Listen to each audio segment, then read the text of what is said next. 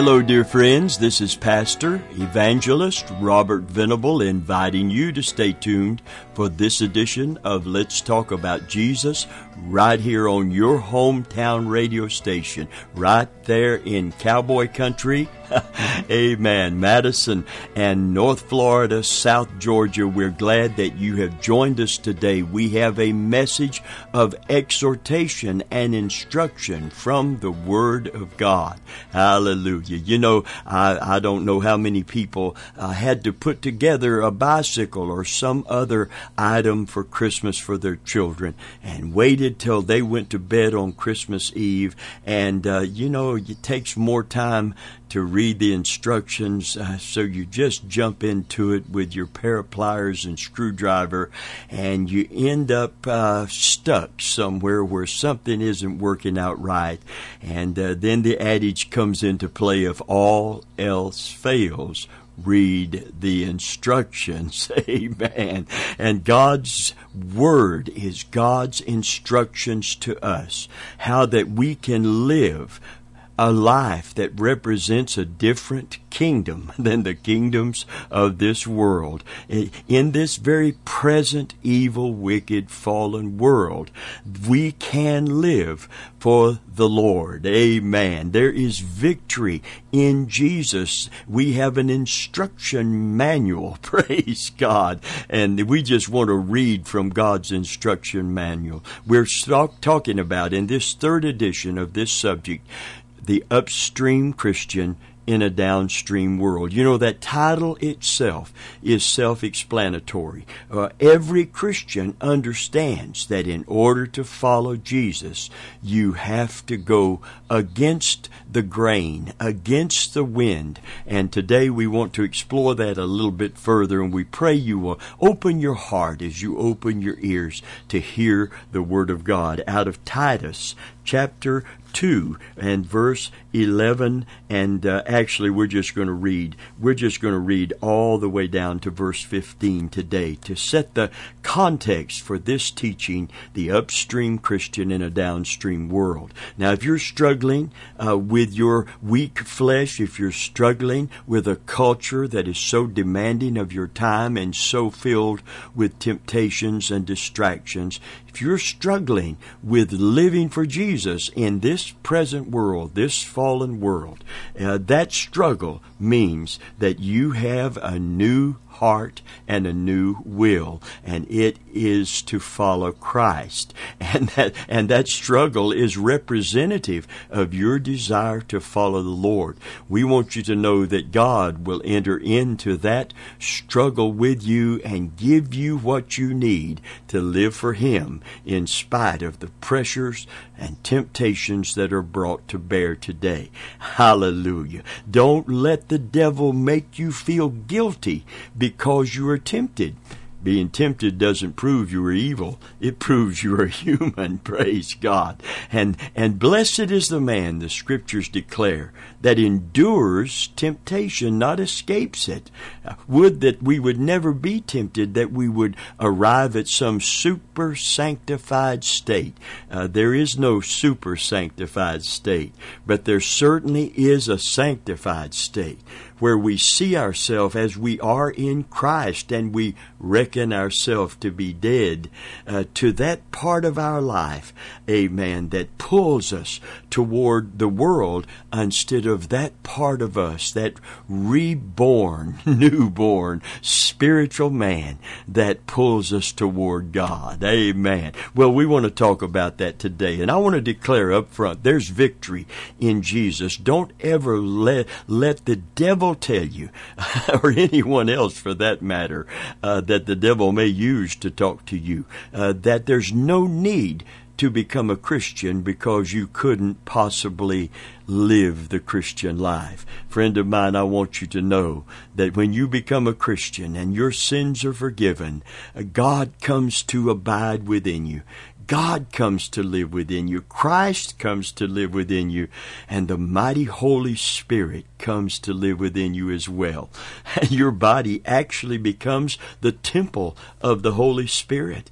Hallelujah. So listen, today we want to talk about living the life.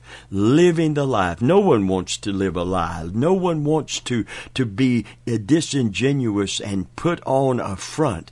And as they say in the modern language, we don't need to be fronting. We need to be upfront with everyone and declare, I am weak, but He is strong.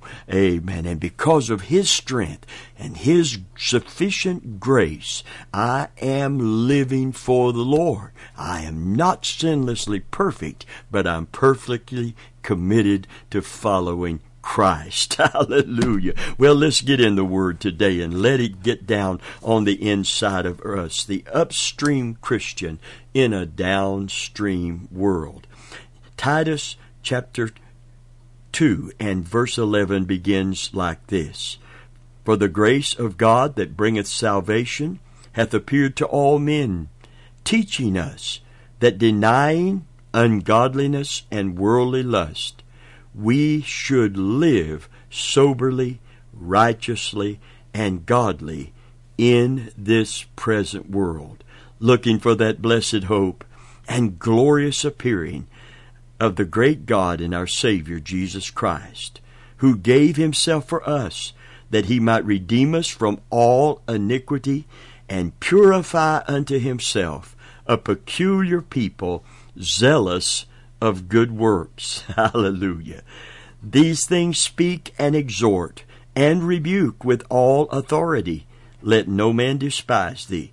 Listen, that's what we're doing today. We're exhorting and rebuking that part of our life. Don't ever get discouraged because you see your own weaknesses, your own failures, and you begin to not trust any longer in your flesh to live out a commitment that your weak flesh isn't capable of.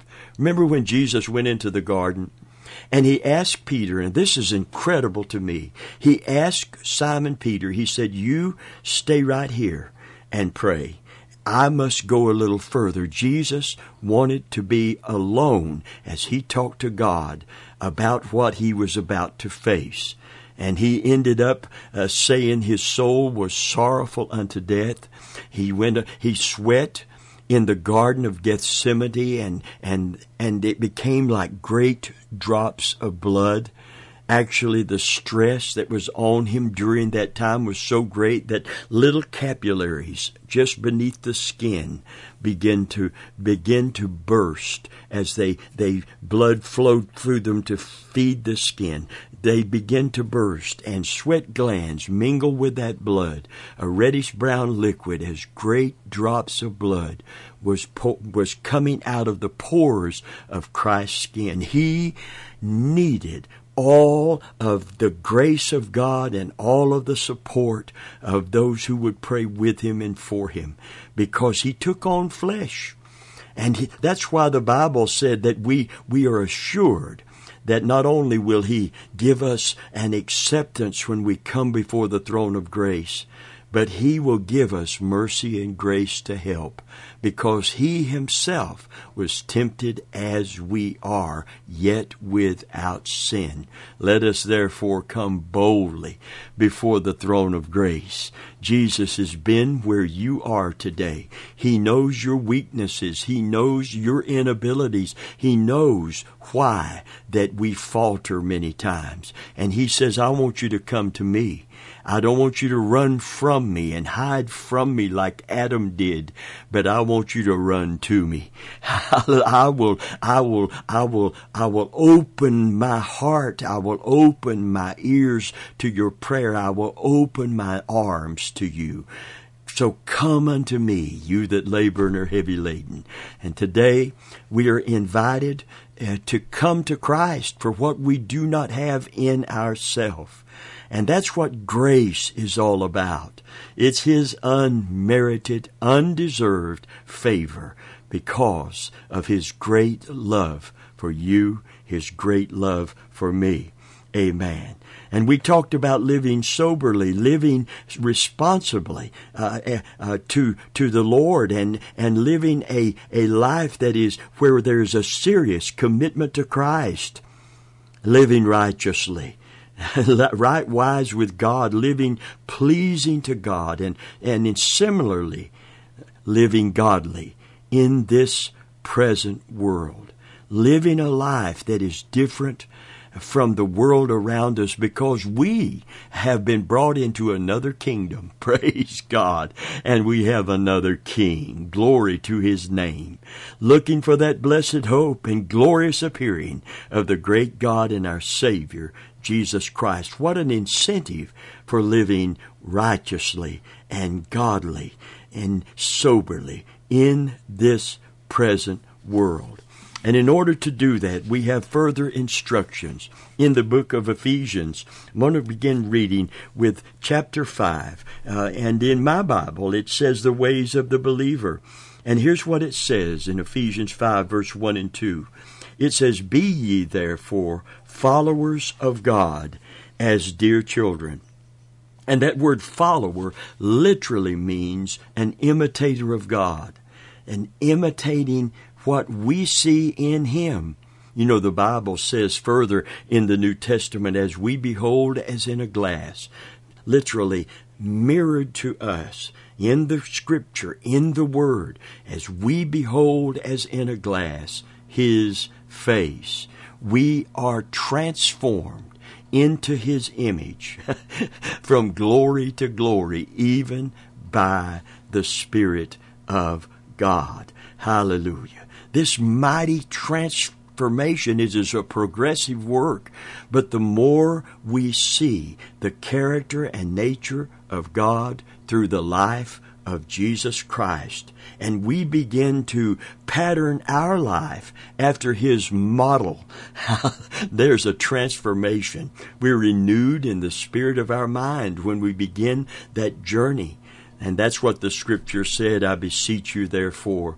Romans says that. Paul to the church at Rome, in this city of such debauchery and such wickedness, where it was notorious for its the riches and wealth and prosperity of that city had brought them into such sensual sins.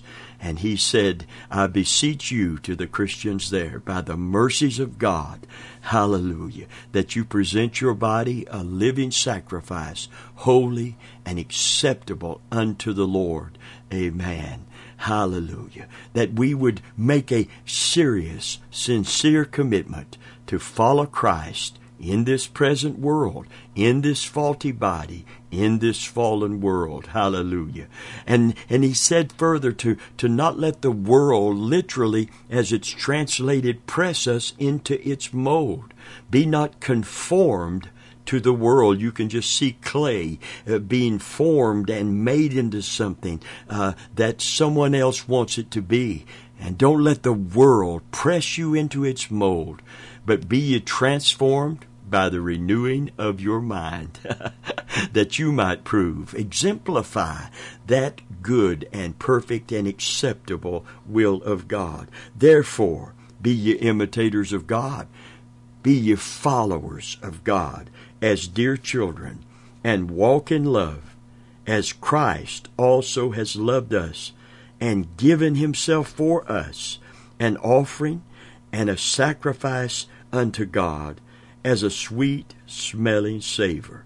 But fornication and all uncleanness or covetousness, let it not be once named among you, as becometh saints.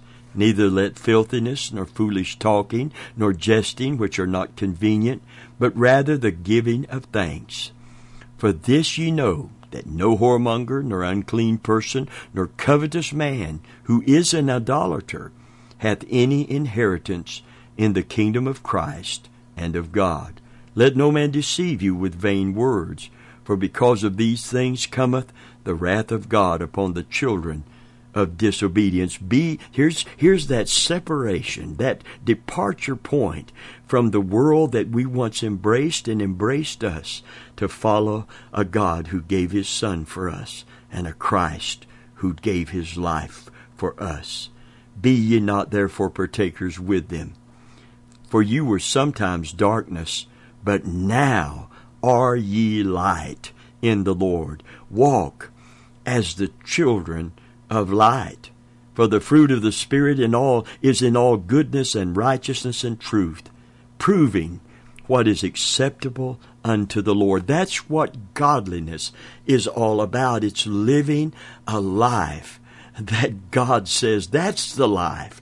That's the new world that you are now in, the new kingdom. You have a new king, and now you are living diametrically different from the world about you. You have a new value system because you see a different kingdom and you love a different king. You know, the Bible said before we were saved, we were of our father the devil, and his works we would do. And every one of us that are Christian today, we all have a past. And I call it BC, before Christ. And we were just like the world, and the world embraced us because we embraced the world. But now, the Bible said, if any man will live godly in Christ Jesus, he shall suffer persecution. And we shouldn't run from persecution. We should see it as a badge of honor. We should see it as a mark of our distinctiveness as children of God. Upstream Christians, if you please, in a downstream world. You know, I know salvation is not of works, but when salvation occurs, we are exhorted to have works that begin to confirm that mighty change of heart has occurred on the inside, and it's working out now onto the outside. Fulfilling the scripture, work out your own salvation with fear and trembling, with that sobriety. Be sober. Amen. Live righteously and godly in this present world. Be ye followers of God. You see, that's what a disciple is, as a follower of Jesus Christ, who modeled God's very character. God is a spirit. We can't see him, but Jesus said, when you've seen me, you've seen the Father. And that's why it said, be ye followers of God as dear children, and walk in love even as Christ. Christ modeled God to us, that we might model Christ, hallelujah, who is God incarnate, and to this world about us. Oh, they're going to see our weaknesses. They're going to see our flaws. But if they see our sincerity and our endeavor to follow the example of our teacher, our master, hallelujah, our sensei, as they would say in the Eastern countries. In the scripture, a disciple doesn't just know what his master knows or has taught him. He is becoming who his master is, literally following his example. Be ye followers, imitators of God, by following the Jesus model that he modeled to us. In other words, God, we see God as he would be if he took on flesh, because he did in Jesus Christ. So the fruit or the product of the Holy Spirit is Christ's character reproduced in the Christian. His goodness, his kindness, his love, his joy, his peace, his meekness. Praise God. Amen. It's all a character of God and of Christ being reproduced in the life of a believer. And it is not talked about much today. And it needs to be talked about more, because the world will never, ever, ever be able to be influenced like God wants it to be until Christians become light in this sin-darkened world. We are called the light of the world, God's luminaries, and we're told to put on the armor of light. Praise God. We are light in the Lord because we have been translated, the scripture said, out of the powers of darkness into the kingdom of God's dear Son. Satan's kingdom is a kingdom of darkness And the Bible said this darkness is a gross darkness in the book of Isaiah. It said darkness covers the world, and gross darkness covers the earth. And what is the command and the challenge to God's covenant people? It said, arise and shine, for thy light is come, and the glory of the Lord is risen upon thee, and shall be seen upon thee. And that's why grace is given us, that we might be forgiven, so that we might be translated out of this kingdom of darkness into this kingdom of light, where the King of light shines forth. Amen. Brighter and brighter and brighter. All those that live godly in Jesus Christ will be persecuted. And we should take that as Jesus said to take it. Amen. Recognize that, marvel not if the world system hates you. It hated me before it hated you. But when all men speak well of you, if you can get along with a world that is influenced by the prince of darkness, if you can get along and compromise so that there's no persecution, if you try to embrace both of these kingdoms, it's like oil and water, light and darkness. And we are called the children of light, and therefore we're called luminaries. We're called light bearers. Praise God. Amen. Within this world, literally the light of the world. And no man lights a candle, Jesus said, and puts it under a bushel or shrouds that light, tries to cover up that light, but lifts it high that everyone in the house can see. And we're called, when we do that, out of this commitment to follow Christ and model Christ, which is the only true way to follow Christ. Amen. We're called the light of the world, a city set on a hill that cannot be hid. You know, at sea, way out to sea, ships can't hear the bell in a lighthouse or the horn in a lighthouse. They depended on one thing, the light from the lighthouse. So it's not all that we are saying, it's what we are doing that is becoming such a powerful influence in this world for Jesus Christ. Someone said lighthouses don't clang bells, they don't honk horns, they just shine. Hallelujah. You remember the song, This Little Light of Mine, I'm going to let it shine. I'm going to tell you something. The light we have is no little light. That may be all right for a Sunday school class and Sunday school children in the preschool age groups that don't comprehend what we should as mature Christians today. The light we have is Jesus Christ. Hallelujah. We're children of the light. The God who said, let there be light. Hallelujah. And there was light. Let there be a firmament, and there was a firmament. Praise God. This God has come to indwell you, and He's come to indwell me. Praise the Lord. So today we're challenged to walk in love as Jesus Christ did, for love is the fulfilling of the law.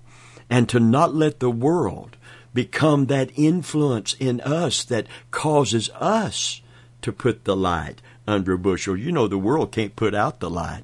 We would have to put it under the bushel. We would have to be those secret agent Christians, you know, kind of, if you're old as me, you remember when Clairol was advertised as the big hair color for the ladies. And someone said back in that day that there are too many Clairol Christians, that only their hairdresser knows for sure.